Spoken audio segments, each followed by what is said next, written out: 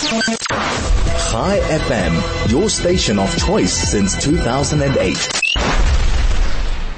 Right now though, let's talk more religion. And 4SA are putting out a religion survey. And the idea is to work towards protecting freedom of religion in South Africa. So joining me right now is Daniela Ellerbeck.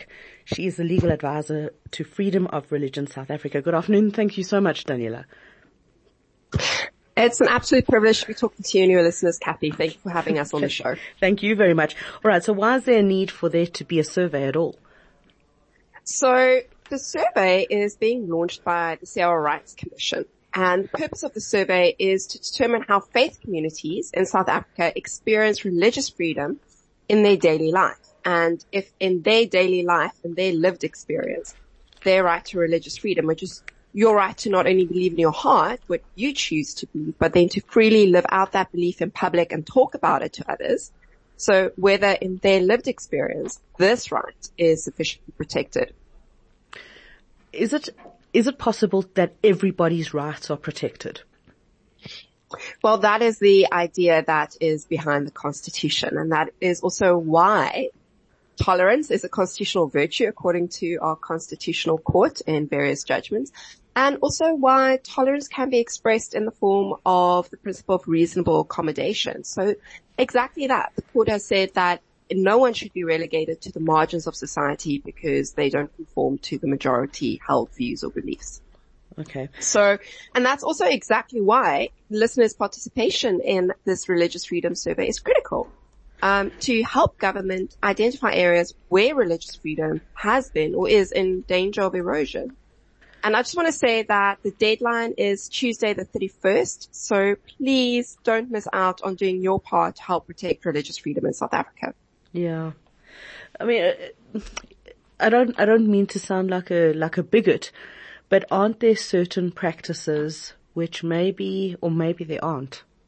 Maybe we've already done away with those. But I mean, if I think to like the Hindu practice, the Hindus at the turn of the century, there was a practice called sati. Sati was where the widow of the deceased, was burnt with the body. And turns out it was all economic, but it was only through colonialism and the British that was changed. You know, are there times where there should be practices that are done away with? So, Kathy, what you're describing there is murder. And actually it's a very good illustration of the fact that religious freedom is never an excuse for committing a crime. But all of these crimes are already outlawed by laws in South Africa. Right. So one can't use your right to religious freedom as a shield for crimes being committed. So whether it is the rabbi who commits murder or the postman or the politician, all of them should be equal before the law, which is exactly what the right to equality starts off with, right? It says in Section 9 of the Constitution that the right to equality is the right to be equal before the law. Right. Amazing. Okay, so how do we access this, the survey? So 4SS tried to make it really easy for everyone to access the survey. So people can go to 4SA's website. Address is www.forsa.org.za.